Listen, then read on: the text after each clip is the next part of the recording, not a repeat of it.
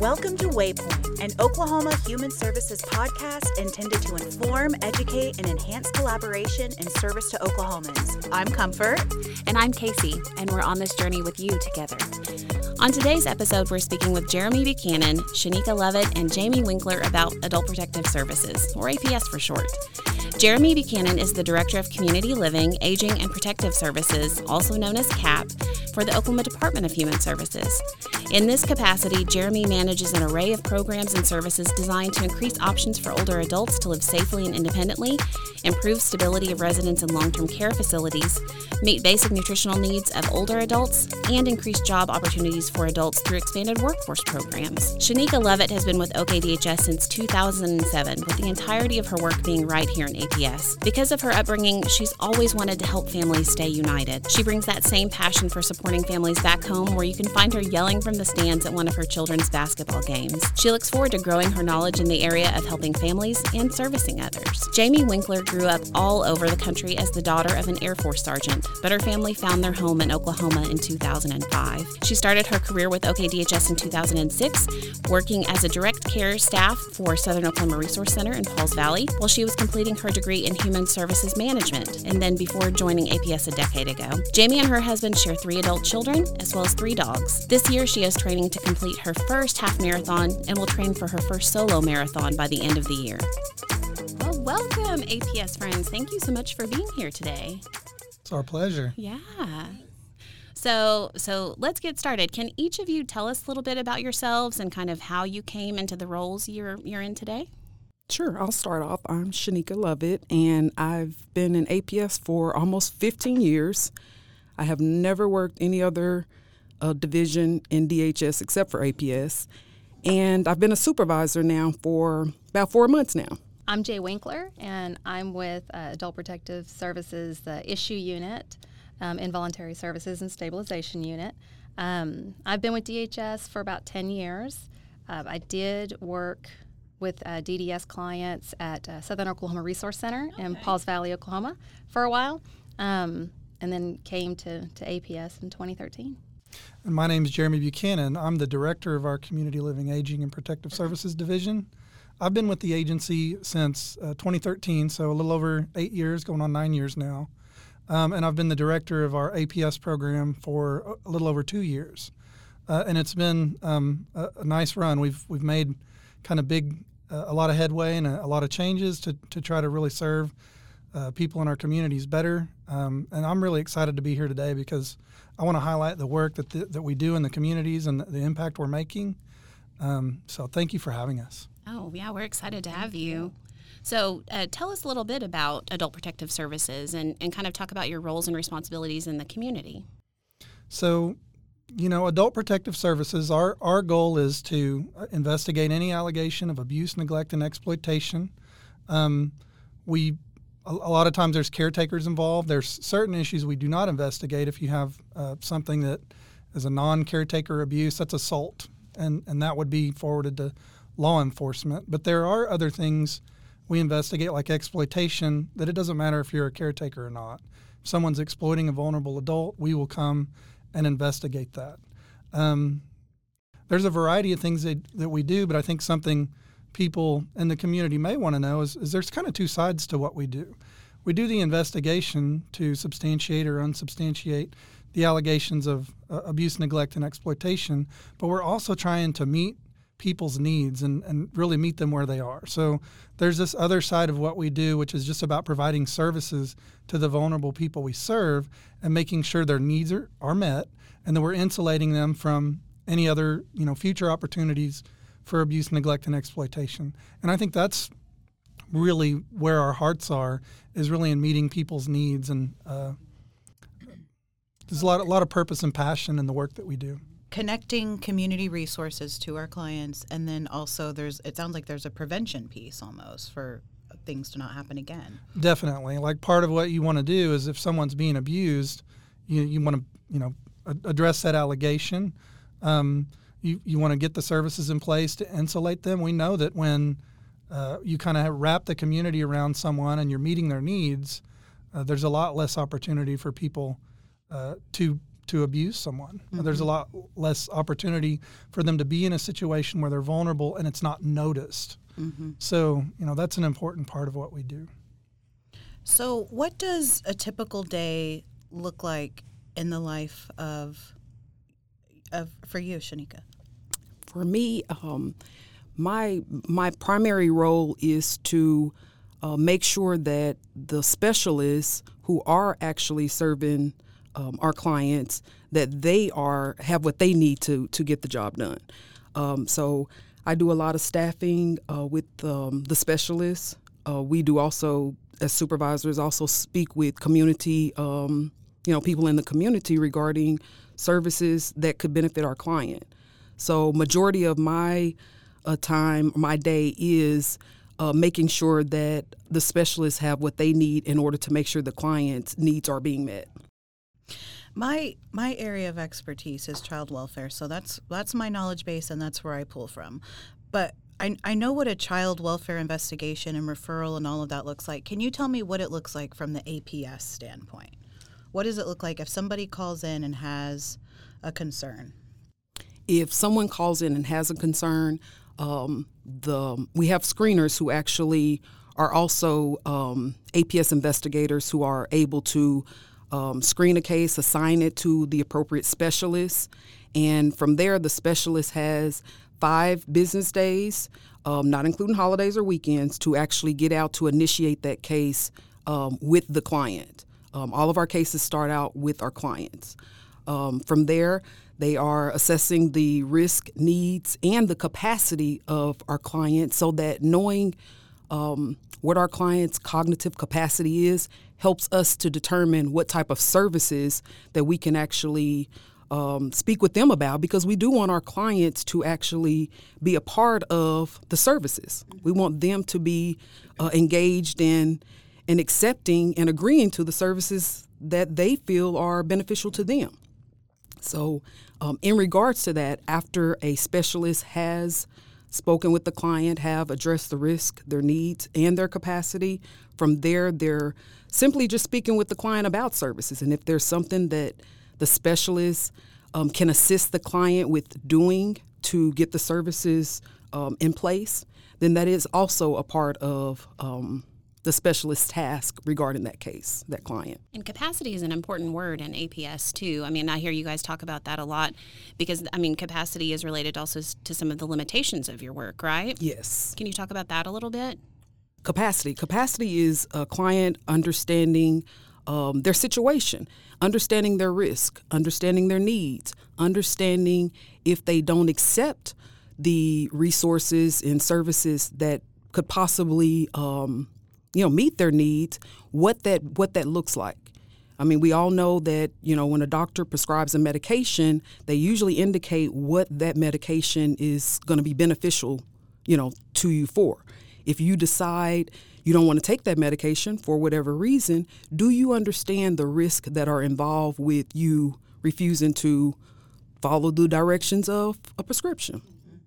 If you understand that, you still have rights to self-determination. You have the right to fail. And that is indeed a part of the APS process in getting a client engaged in the service plan for their life.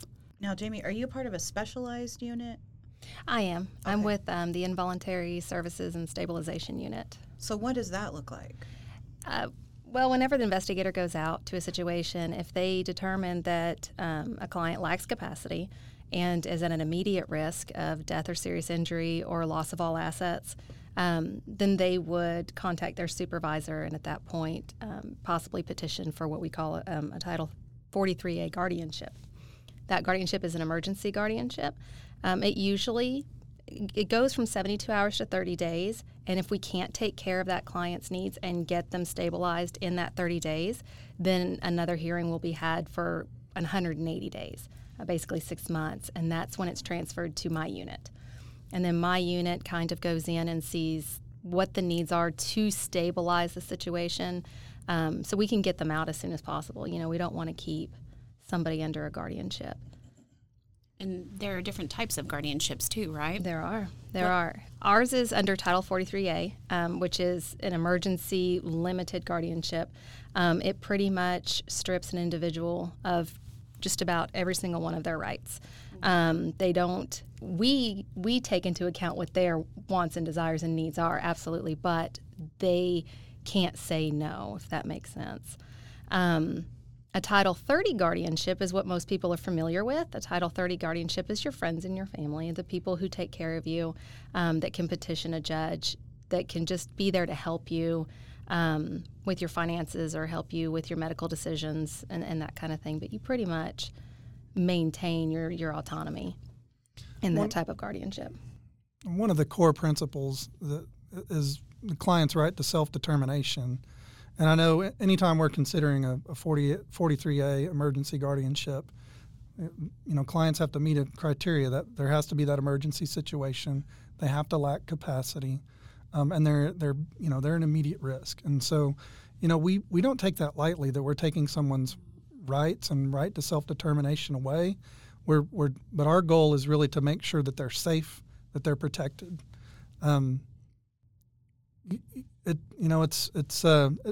Even when somebody's doing a Title 30 guardianship, one of our core principles is people's right to self-determination. Anything we do, we want to meet, their need and their desires and their wishes. So we consider that even in our emergency guardianships. And we would hope that the community does that even in Title 30 guardianships, that they're acting on behalf of the client's interests. And I think that's probably important for the public to understand, too, is that it's not really desirable for I think people maybe think that APS can just come in and take an action on something that's going on with someone, but that's not even really necessarily the desirable outcome, right? It's not. And I know we do get a lot of there's a lot of needs in the community. So when people are having challenges, taking care of a family member, sometimes our hospitals are having challenges discharging someone from the hospital so that they can open up that bed.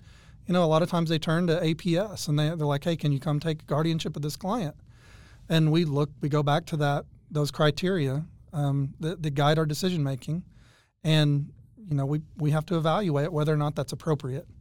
Sometimes it's not appropriate. There's a lot of other pathways to meet that need, and things aren't we're going to move as quickly as we can to address those needs. But if there is a pathway, we want to follow those pathways to meet the client's needs and not have to go through a 43A emergency guardianship to strip them of their rights.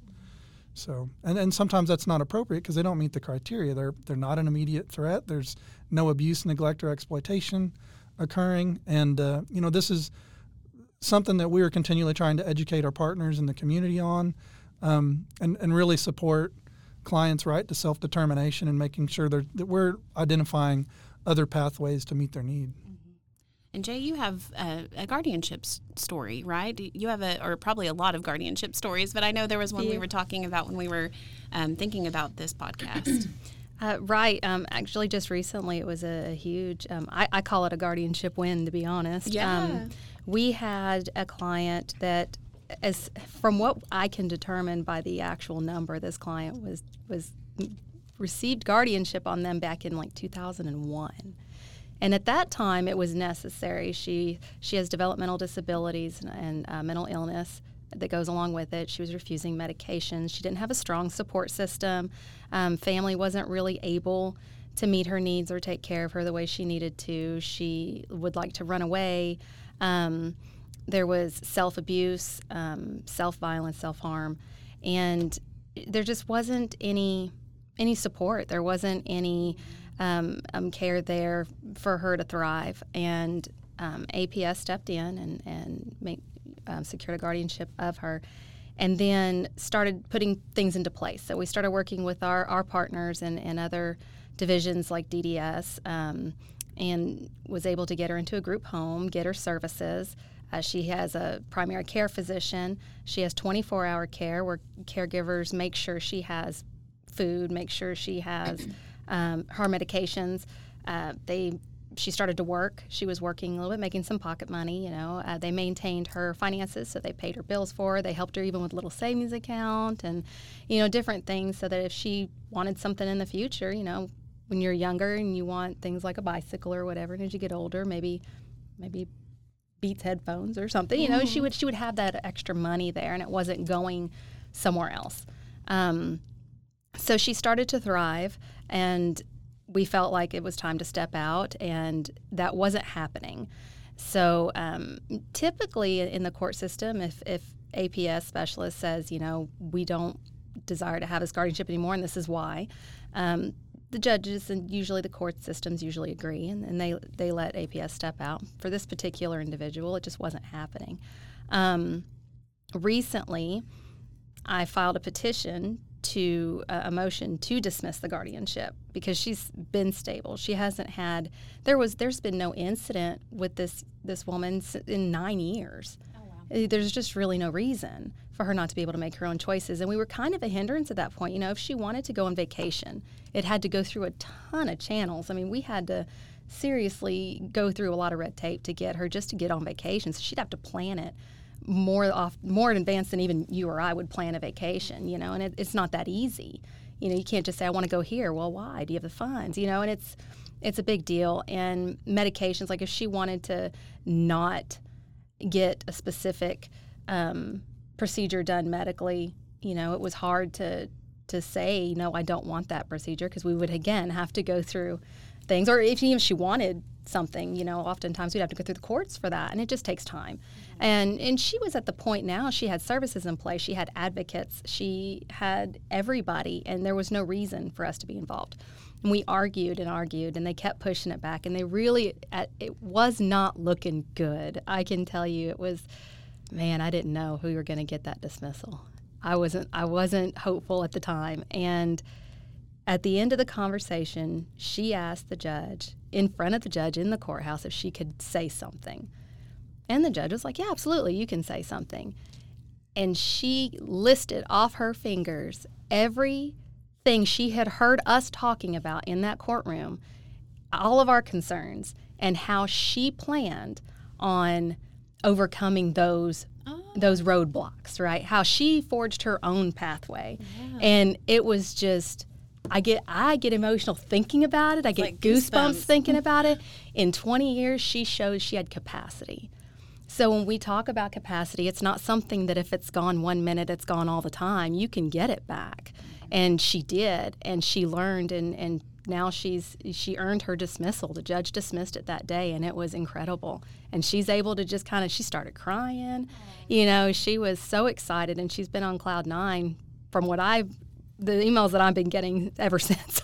So, yeah, it was an incredible story, and it's one of the reasons we do what we do. That's wonderful. Hope, and independence. Mm-hmm. I mean, these are all so important, like integral to the work that we all do. Right. Mm-hmm. I'm curious, when field staff is going out, what's like one of the main concerns you guys are seeing, and what resources are there to address it? I can say about half of our referrals that we get are for self-neglect. I think that's something people don't realize, and that's people who, there's not necessarily another person that's abusing them. They're just in need, and they're potentially isolated, maybe don't have food. They're extremely vulnerable. So we're going out on about half of our cases to address needs where somebody's just not able to meet their own needs.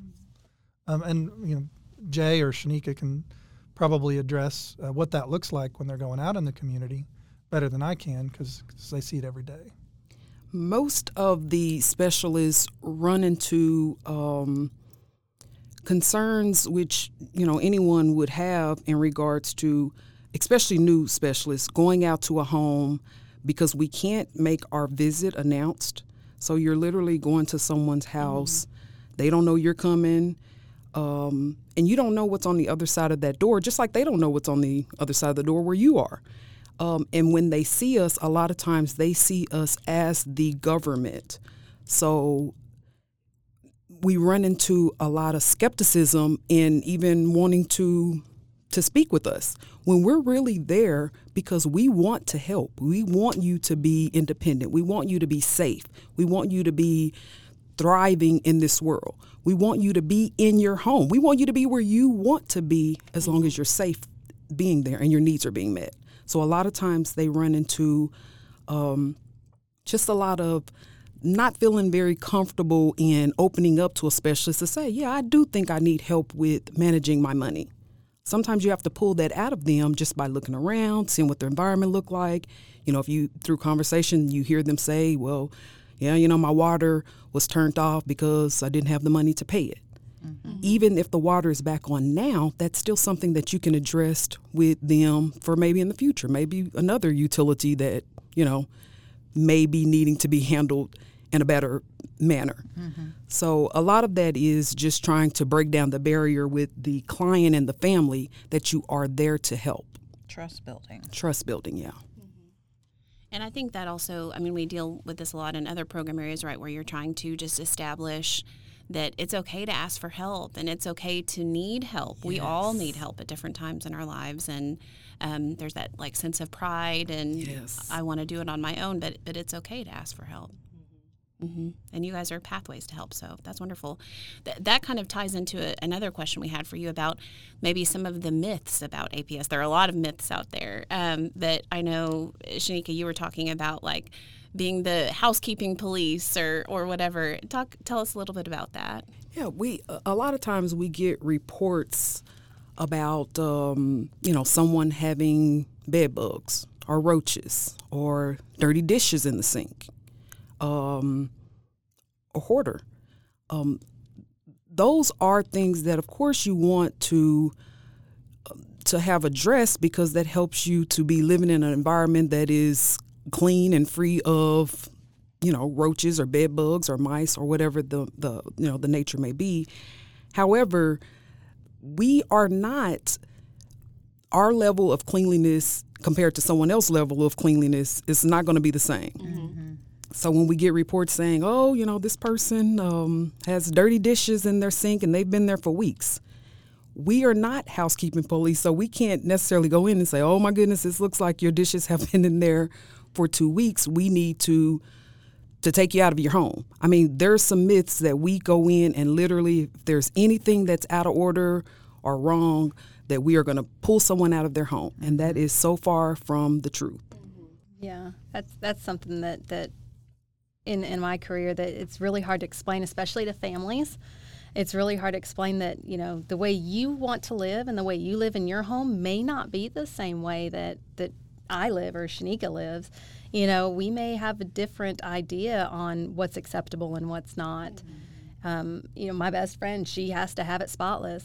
Me, I got 3 kids, not so much. If I can walk through the room and nothing stinks, I'm good. Mm-hmm. And I don't have bugs. So, that's my level of cleanliness.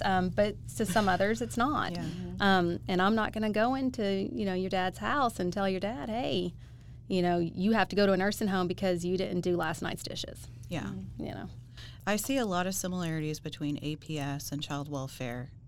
One of them is that when someone makes a referral, that child welfare will just go out and remove a child, and they'll just see it whatever way the caller is explaining it. What are some differences, though, between adult protective services and child welfare services? I know one key difference is we're always looking at the relationship of the caretaker in any allegation of abuse, neglect, or exploitation. The relationship of the caretaker to the vulnerable adult matters. And I don't know that that's the same in child welfare. Just to give you an example, like we have some investigations that we forward to the Office of Client Advocacy, which I think is true in child welfare if their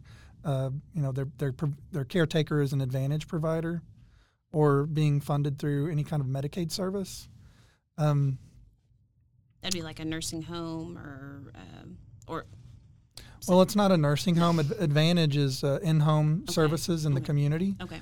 People that meet nursing level of care can be served in their home, and if it's an Advantage provider, the allegation is against them, then that would go to OCA. Okay. So that relationship with the caretaker is a little bit different.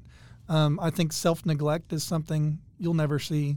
I mean, that's not something that exists in the child welfare world. Mm-hmm. But when you're an adult and you have the right to make your own decisions, and you're your own caretaker, that's, like I said, a big portion of what we do is addressing self-neglect. I I think those are some of the key differences that we see. And I know that, we have a unified abuse and neglect hotline, and I know we've done a lot of training with the hotline, but that's something that's a little bit of a struggle, kind of going back and forth between these nuances that are different and making sure that we're getting the information we need and getting the correct disposition to move forward on the case. And that's something we continue to work towards, is just building capacity in both areas so we understand what those differences are. So you talked about the hotline. That brings up another good question. So just like we're all mandatory reporters for child abuse and neglect, we're also all mandatory reporters for adult abuse and neglect, right? So we talked a little bit about kind of the referral process and the investigatory process, but tell us a little bit about the referral process. Like, how would I make a referral for someone if I'm concerned? Well, there's two ways. You can call the abuse and neglect hotline. Or we actually have an online reporting tool that you can use. You can go to abuseisnotok.org, and you can do your referral online. Or you can call the hotline, which is 1-800-522-3511, and that is the hotline for both Child Protective Services and Adult Protective Services. My heart. Yes. I do. We give it out a lot. I bet you do. So, I'm interested in the numbers always. So, what are your numbers? What does your data look like? Well, one of the great things about our APS system is we get great data. We see it in real time. It's something we use from when we get a referral to when somebody's gone. We use it in a lot of ways. I can tell you we get about 24,000 reports of abuse every year. Not all of those are accepted. There are some things that we have to forward on to community partners because doesn't meet the criteria for APS. Either there's no abuse, neglect, or exploitation. Perhaps this is not something that involves a caretaker, so we have to forward it to law enforcement. I think we accept about 14 to 15,000 investigations, and about half of those are self-neglect. But we use data at every step in the process. That's kind of just the overall volume. We also look at, caseloads and trying to balance caseloads. We don't want to overburden workers. And something that I've really been invested in as a leader is, when I first stepped into this leadership role, there were pretty grave imbalances across the state with how many cases people were taking on. So we've really tried to shift resources around to try to create equity in the number of cases that people are having to address. And just, giving our people in the field what they need. And, that data provides the insight that you need to know where to provide resources, where to focus. I know supervisors use data as well. So, Shanika can talk about the data she has at her fingertips and how she uses that to develop her team. We use it as an engagement tool. That's really what data is. It allows us to ask questions, to gain insights, and to be agile in how we respond to the needs of our community and our workforce. Probably about, I think last month, for the month of April, Tulsa County received probably a little bit under 1,000 reports. And Jamie is right, half of those were self-neglect cases. And that simply means that someone is not not able to take care of themselves, or reportedly to not be able to take care of themselves or manage their money or something to that effect. So a lot of those cases, the self-neglect cases, are service cases. Those are cases where we know that this person is not being abused by a caregiver, they're not being neglected by a caregiver. It's just something a service that they may need to benefit that individual so that they are living a safe life in regards to their finances or in regards to their, medical care. Mm-hmm. Shanika, can you talk a little bit about just the data you use and how you use that to be supportive of your team and responsive to the needs of your community? Well, in regards to, like Jeremy said, you don't want to overload a specialist, because specialists are humans too, mm-hmm. and we're humans serving humans. Mm-hmm. So we do want to look at whether you have a specialist who appears to be overwhelmed, and you have another specialist who maybe refreshed, just came off of vacation, and they're ready to go at it. You may have to, as a supervisor, shift a couple of cases because you don't want to overburden that specialist, and you don't want that specialist to be out on a limb trying to help a client and then they fall off. Mm-hmm. So I do try to look at, and we talk to our specialists daily, so you hear it in their voice. You get used to, kind of their mood when they're feeling good or when they're feeling like they are defeated. Mm-hmm. Those are times they may not say directly to you that I'm overwhelmed, but as a supervisor and, as an experienced specialist in the field, I feel like I have to protect them even if they are not screaming at me that they are being, overworked. Mm-hmm. So I do use that daily to look at how we can kind of shift some cases so that our clients are being, their needs are being met and they're being served appropriately. We see some of the most challenging things in our community. That's what I was thinking. Just in incredibly tragic and sad situations, and it can weigh on you. Mm-hmm. So something, and we preach this. We got to take care of ourselves. Our supervisors know to look at our workers, and if they sense that there's some burnout or they're stressed out, like we always want to address that. We have to take care of ourselves, or we can't take care of our community. So it's something we're very cognizant of. And I know recently on one of our bi-monthly meetings where I get to address all of APS, we brought in the EAP. Mm-hmm. Loree got to come and talk to them and talk about the resources we have at our disposal to make sure we're practicing that self-care. Mm-hmm. Because when we're good, we can be good for others. Because that secondary trauma is so real. I mean, the work you all do and the things you see are so hard and heavy. And we all are in it because we care. Mm-hmm. Everybody says, but you only see them for a short period of time. But in that short period of time, you connect because we're asking some open-ended, intense questions, and mm-hmm. we can connect just based on, their answers. Mm-hmm. You sit down and talk to somebody and try to find out why they're not going to the hospital. Like, I know you cannot walk out this door. Why are you not calling an ambulance? And they start talking. And, I mean, that sits with you, And then when you see some of the things you see, you're like, you realize that our most vulnerable population, most people don't even realize they're there. If we got a call, it's because someone called the ambulance one too many times, and EMS finally called in a report and said we don't know what to do.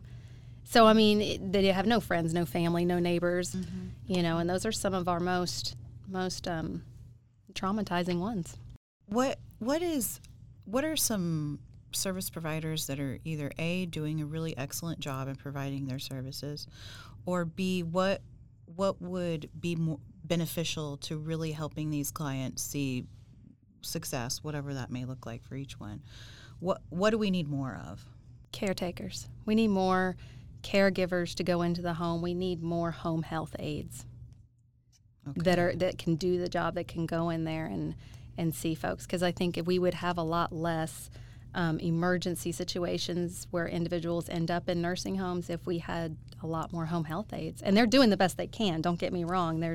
It's not that they're slacking, but we just don't have enough. We need more. We need a whole army of them. This is part of that, we see this in DDS, we see this in child welfare. I mean, that workforce shortage, mm-hmm. childcare even, that workforce shortage mm-hmm. is such a difficult place to navigate right now. It is, because it's a lot of work. Mm-hmm. And it's not always, you don't reap the benefits of somebody telling you what a great job you're doing all the time. Mm-hmm. So what would you say to the community? What can we do? How can we prevent abuse, neglect, and exploitation? If you see it, you got to speak up, mm-hmm. report it. That's our role is to go out and investigate the allegations and try to get services in place to meet, each individual that comes to us. We want to meet their needs. So. Check on your neighbor.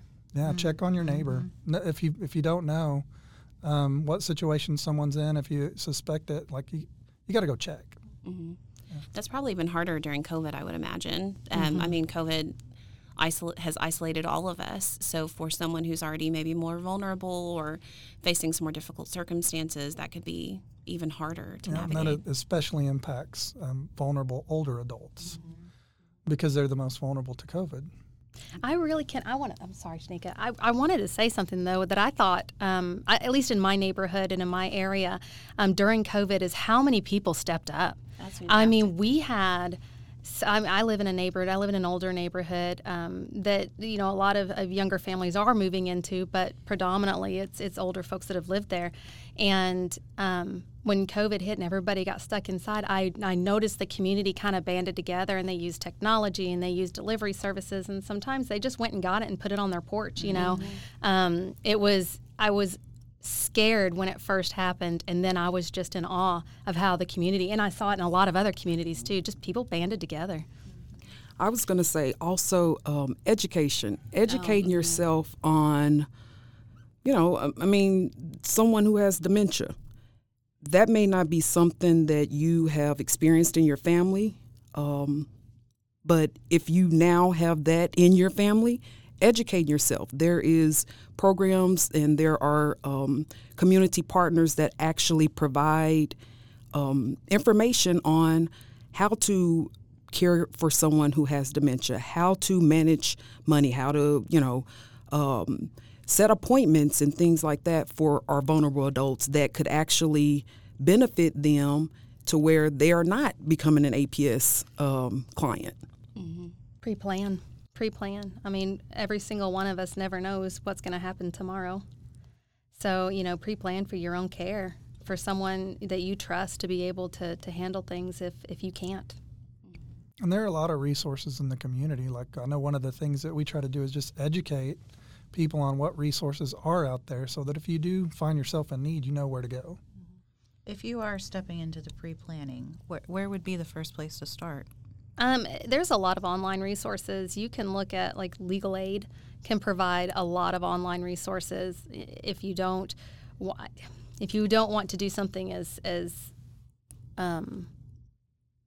binding as a guardianship, they have other resources available to you and other options. So they would be a great place to start.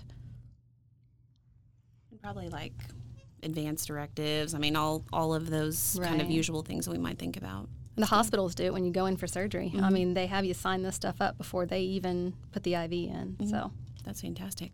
So, Shanika, you were talking about education too, and that's such an important piece of the work of APS, particularly around exploitation. We were talking before the podcast about how the agency really can remove barriers for people who may not understand even that they may, as perpetrators, that they may be perpetrating on a vulnerable loved one. So can you talk about how what education looks like also on the perpetrator side? Sure. Becoming someone's representative payee through Social Security, whether they're receiving Social Security or disability, on the socialsecurity.gov website, they actually do have information on being someone's payee. And it gives you, what your duties are, things that you shouldn't do, should do. Things of that nature can help someone, a caregiver, be protected while they're doing the duties of handling someone's finances and avoiding the illusion that they are exploiting this client. And I know our APS definition is really specific. If you're coercing or using your influence to get somebody's assets and they're, if they're vulnerable or they lack capacity, that's exploitation. If you are responsible for, helping, your loved one or whoever you're taking care of for paying their bills and managing their finances, and you don't use those assets to take care of their needs, that's financial neglect. So, our definitions are very narrow. So a lot of what we do is educating people on what they're responsible to take care of and making sure they at least understand that. Because the consequences of egregious failures can end up in someone being prosecuted. Do you guys have any personal stories that you would like the public to hear? Personal as in, like, things that have happened. Yeah, in my family, one of my family members was presented with symptoms of Alzheimer's dementia, was having a lot of issues at one point. She thought I was my brother's wife, not my brother, my brother's wife, which was very awkward. And that was through a Thanksgiving meal. But we also discovered while we were there that there was a gentleman, a couple houses down the street, who would mow her lawn every other day. And she lived in an area where really there's not a lot of grass. She has a lot of dirt and rocks. So I don't know what lawn he was mowing every other day or felt the need to, but he was certainly collecting a check from her every other day for mowing her lawn. And she couldn't remember. She just thought it was time to, pay the lawn mowing guy, It was difficult to have the conversation because this is my grandmother, which means this is my parent's parent. So it's difficult to have a conversation with your parent that their parent may be vulnerable, may be in need, may be having some issues, because they don't want to look at that. They don't want to see that because they see their parents as their parents. I saw my dad not too long ago and couldn't believe how old he's gotten. You know what I mean? Like, it doesn't matter that I've gotten older. It's, I only see him as I did when I was younger. And I think that is probably more accurate with other people as well. I think they experience the same thing. So when you're trying to explain to them that, hey, your mom might not be, she might be having some issues. She might be having some memory issues. Oh, no, that's just what happens when you get older. What do they call it? The arteries are hardening. The little arteries are hardening. It's like, this might be a little more than that. And then when you find out that someone's taking advantage of that, there's an anger there. You know what I mean? As an APS worker, seeing this all the time, knowing that it's happening, under our roof is, that's not cool, So knocking on that door and talking to that individual about, hey, you might not need to mow her lawn anymore. It was satisfying. But yeah, that was something that had happened in my family. And I might not have recognized things like that if I hadn't been trained. So I can see how, the average person down the street may not see it. And you brought up a good point, too, about it, how it's hard to think that about your loved one. It's hard to think that they may be having some issues. What do you see with families? Maybe they weren't aware that something was happening, and now APS has come in, and then you have to have that connection with families and talk about these kind of, maybe not force the conversation, but, encourage the conversation with the family members. Oh, it's hard because a lot of times they're real defensive at first because they think you're telling them that they're abusing their loved one. And it's like, no, that's not what we're here for. We investigate that, yes, but we're here to talk to you about your loved one and some of the concerns we're seeing and wondering if you have any. Do you have any concerns? Are you struggling? And then we might find out that single mom is trying to take care of her dad, and work 2 jobs. And maybe she did miss, bringing in his medications and filling his little pill box. And because she was tired or she didn't get off work till late or something happened. And I call them unintentional perpetrators. They're not doing it on purpose. They very much love their loved one. They just don't have enough support. And so we want to encourage them to talk to us too when we show up, because we're not always just there to tell you you're wrong. We're there to say, hey, how can we help? What can we connect you to? What would benefit you right now if you had it? So besides $1 million, we can't. I was about to say, what do they say? We can't do that. We can't do that. I just love the compassion. I mean, we see this, Comfort and I see this time again, and of course we work here, so we love all of y'all. But I just love hearing the compassion that you all have for, the client that may be experiencing this, but also the compassion that you have for maybe the perpetrator. And maybe, like you said, someone might just be tired, and there's really an opportunity there for the agency to support those families and either come in on the front end or even then come in on the back end and offer some services. But one thing we were talking about for like the mom you were just talking about was respite. Can you talk to us about respite and maybe some of the other resources that the agency has for customers?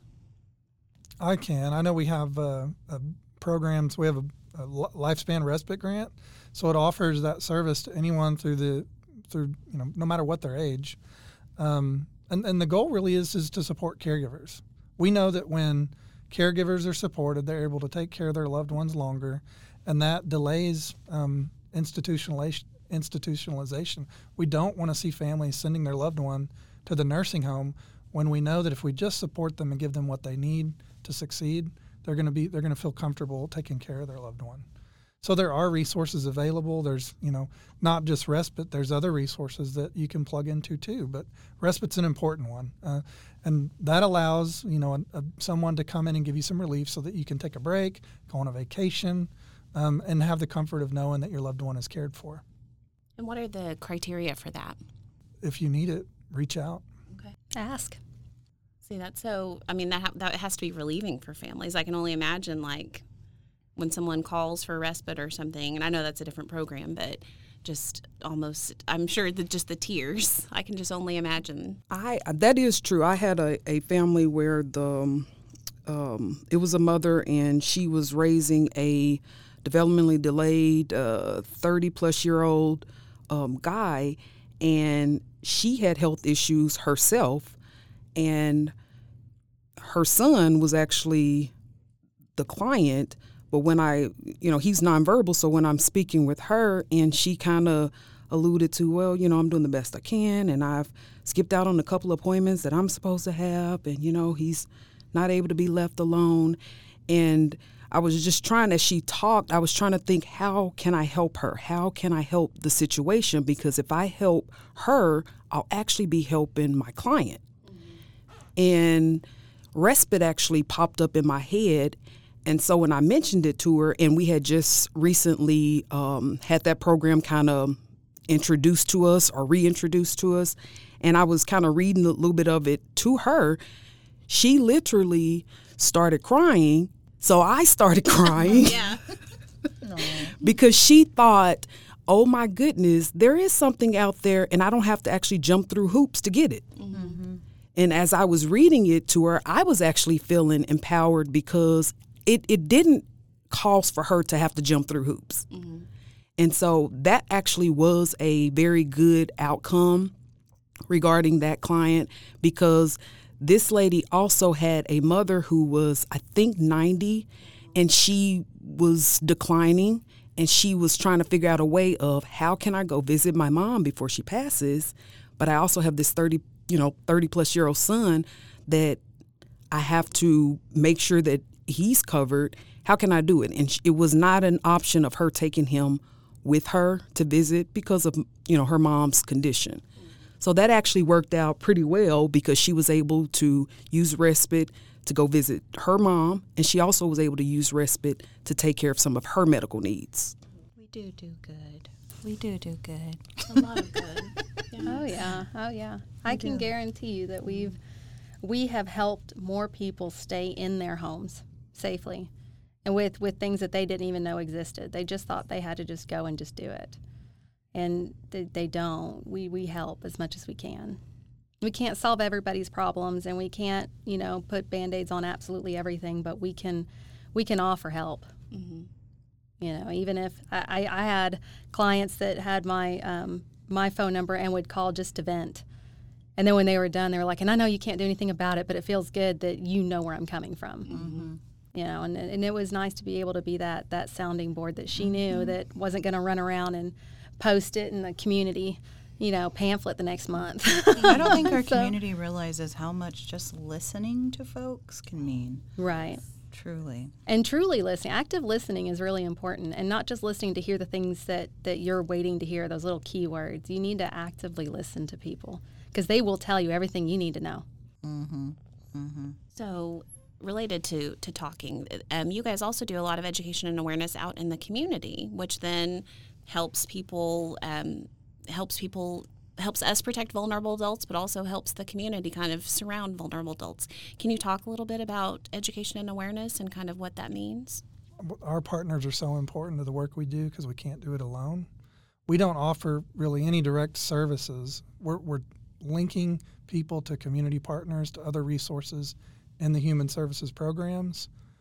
We don't have foster homes like child welfare does, so we're relying on nursing home providers if someone needs to go into a nursing home to work with us. So those community partnerships, we cannot do this work if we're not working on strengthening those. I have This is kind of not, just a curious question. When there's abuse in a nursing home, what role does APS, or does APS play any role? We have a specialized unit that investigates allegations of abuse, neglect, and exploitation within nursing homes. I know that there's kind of some different aspects of those because the health department licenses nursing homes, so we work with them as part of that investigation. But we do go into nursing homes and we investigate there. So if you see something in a nursing home that's not right and you suspect abuse, neglect, and exploitation, let us know. We will definitely go look into that. Okay. So keep talking a little bit about the community training that we do with partner agencies, and tell us a little bit more about what that looks like and how we work together. Some of our we have a ton of partners. We work, because we deal with exploitation, we have to have partnerships with the banks. At my level, I work with the Oklahoma Bankers Association, just trying to figure out how can we communicate better and build processes where we're able to get what we need. We work with hospitals, community partners who provide services, Social Security Administration. So we're constantly looking for ways we can communicate better, ways that we can have a process that works for both of us so that we can get what we need and we're giving them what they need to move forward. But I'm going to let them talk a little bit more about that because they are in the community every day and they're actually the ones going out and talking to the partners directly. We used to have programs where we would go into nursing homes, and I don't know if you guys are aware of something called in-service. So these nursing homes with these their nursing staff, CNAs, CMAs, all of them, they have to have, it depends on how often they do it, but usually monthly in-service meetings where they kind of teach their staff new things. Or remind them of old things or whatever. And we were a part of, in our community, the in-service programs for a lot of our local nursing facilities, where we would go in and we would talk to them about what APS does and doesn't do and where they can find help and things. And it was, then we would reach out to them like, well, what do you look at for someone who's coming in? Like if I have a client, how do I know that you would be a good resource to send their information to? And so it's kind of a back and forth, and we do that with home health agencies that are contracted and not contracted with DHS for Advantage services and things of that nature, hospice services. Hospice does so much more than I ever knew they ever did until I started with APS. I honestly thought it was just an end-of-life thing. That's who you call in to make people comfortable, and then they pass. And that's not all they do. They do so much more than that. And they are a huge resource for our nursing home facilities because they send in extra staff. It's a great program. There's law enforcement. We work together with law enforcement and with our local district attorney's offices. I know in the past there has been kind of a disconnect between what we do versus what they do, and neither one of us really understood each other. So I found that to be a roadblock and kind of went in and just kind of talked to folks and said, hey, if I have somebody that I know needs prosecution, if that case has come through and we know that they've done wrong, what do you need for us to be able to prosecute that case? And then we found step by step what to do. And in doing that, we were able to get more prosecutions for vulnerable adults that have lost so much than we ever had before. And just opening those communications, those conversations, having meetings, going to community outreach. There was something called the Towers in Muskogee, Oklahoma. It's a building for disabled folks. It's little apartments, a bunch of apartments for disabled people. And they had a community meeting downstairs in the lobby, and they invited us to go talk to them. And that was a huge thing because a lot of them were like, I didn't know that wasn't right. My lady, who's been my rep payee forever, said that I owe her all this money whenever she goes and gets my groceries. And it's like, what's her name? Let me go have a conversation. So, I mean, it's those community outreach programs are huge and very beneficial for both sides. It's important. I know I reached out to the DA's council just about trying to increase communication and make sure we're getting prosecution on these cases that we know needs action. And as part of that conversation, they ended up applying for a VOCA grant. That's Victims of Crime Advocacy, and they got it. And it came out of that conversation that we had with them. That program is going to put an assistant district attorney in both Tulsa County and Oklahoma County, specifically looking at elder abuse issues.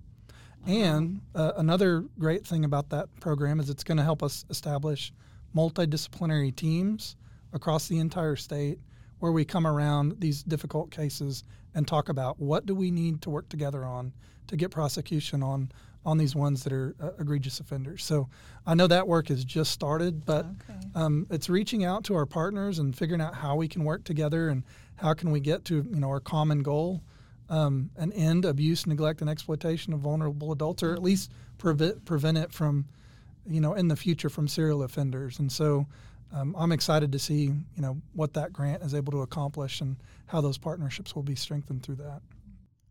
So we've talked a little bit about this, and this is our last question. But we've talked a little about this throughout the podcast. But like, you guys' why is present in almost everything that you do. I mean, I hear it. Every answer that you gave was like, "This is my why. This is my why."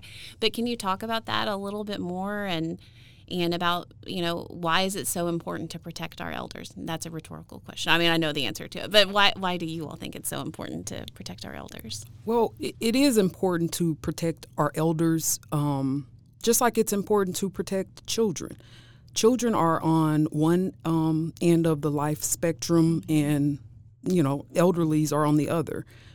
It is important because they have lived or worked and came to this point in their life where they should not be bothered with someone who's coming in and taking advantage of them because they are older.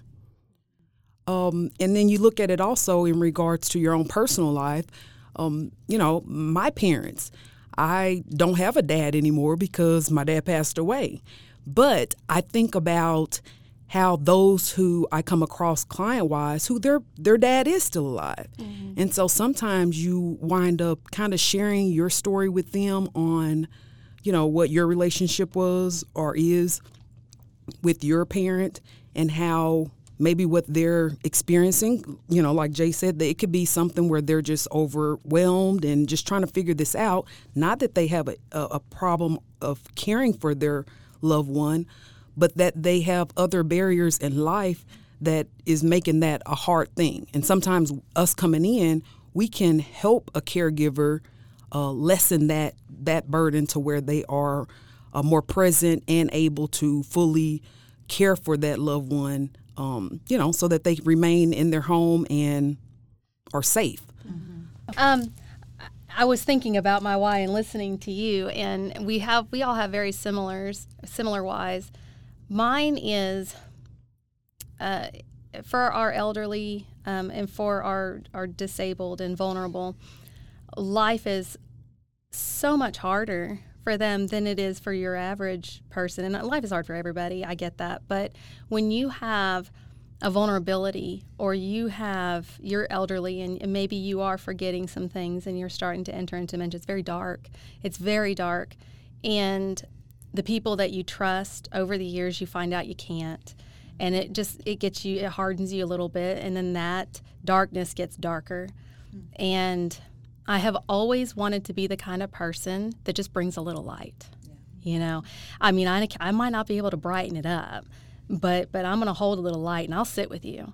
Mm-hmm. One of my biggest things, and a lot of the reason I really enjoy being at issue, is I've always felt I don't care who you are. I don't care what you've done in the past. I don't care how awful of a person you've been years and years ago. I don't believe that anybody should ever have to die alone. I just don't. It's very strong within me. So, I have a client that was passing away and nobody could be with her, and I sat with her and I held her hand. She didn't even know I was there probably. Maybe she did, but it was important. And I love the work we do because we get to hold that hand. We get to be that light, even if we can't fix it, As you were talking about that, Jay, I'm reading Brene Brown right now, and she talks about being the light and also protecting our light, but how we don't blow each other's candles out. We have to be people who help guard someone else's light when it's kind of fading. And so that made me think about that. I might have to read her. I told you we don't cry alone. I'm tearing up over here. What about you, Jeremy? Before I came to work for DHS, I worked a job that didn't align with who I am. I didn't feel passionate about it. The thing that I've loved about working for Human Services is no matter what you're doing, you're making an impact in your community. Like, this is work that feels good to do, and I'm passionate about it. And I haven't seen more passionate people than our people who work in the field in APS. They bring passion and purpose to this work every single day. And I guess the thing that I would say is, people as they age, these are our parents, our grandparents, our uncles, our aunts. It's going to be us. It's going to be our children someday. And we need to recognize their contribution and provide the same supports that we do for anybody else throughout their, we want to preserve people, have compassion for people, help them live their life with dignity. And so often aging, when you're starting to lose capacity, there's a loss of dignity and control that people are experiencing. We just need to love people. and as they age, we need to give them the support they need and recognize that it's important throughout the entire lifespan. And I know we do everything we can to get the community involved, to wrap the community around people's needs, and we just need more of it. We need more partners. We need people to care and people to recognize that this is important work, because we can't do it alone. But we're gonna keep going, right? We're gonna keep going. We're gonna keep forging those partnerships. We're gonna keep bringing that purpose and passion to this work every day because we know we're making a difference. Jeremy, I gotta say, I can't speak for all of us, and I'm sure Shanika would agree that, in the decade that I've worked for APS, I've worked a decade for APS. A decade. For the decade that I worked for APS, I have never experienced a leadership the same way a leadership is now. You fill us with so much hope as workers. Things that we didn't know would ever come back. It was dark for a while for us, and you're kind of our light. Yes. Because you share your passion and you show us every day, and you haven't faltered once. And I'm, for one, very grateful because you really pushed back all the reasons, reminding me of all the reasons I'm in this job, and kind of gave me more hope to take it further and continue with that career. And I appreciate you. Thank you for that. That's humbling. It's beautiful. Great leadership. Great leadership. That is true. All righty. Well, if we don't have anything else to ask or add, do you guys have anything else? Thank you for having us. This has been great, just great to showcase the work we do. So thank you. Okay. Thank you, guys. Thank you for joining us on today's episode of Waypoint, where we're on this journey together. To learn more about Adult Protective Services, including the warning signs of abuse, neglect, and exploitation, and how to make a report, visit abuseisnotokay.org. We hope you'll continue to join us on this podcast where we'll explore topics that affect and uplift Oklahomans. Don't forget to like this episode and subscribe to our podcast so you're notified when each new episode drops.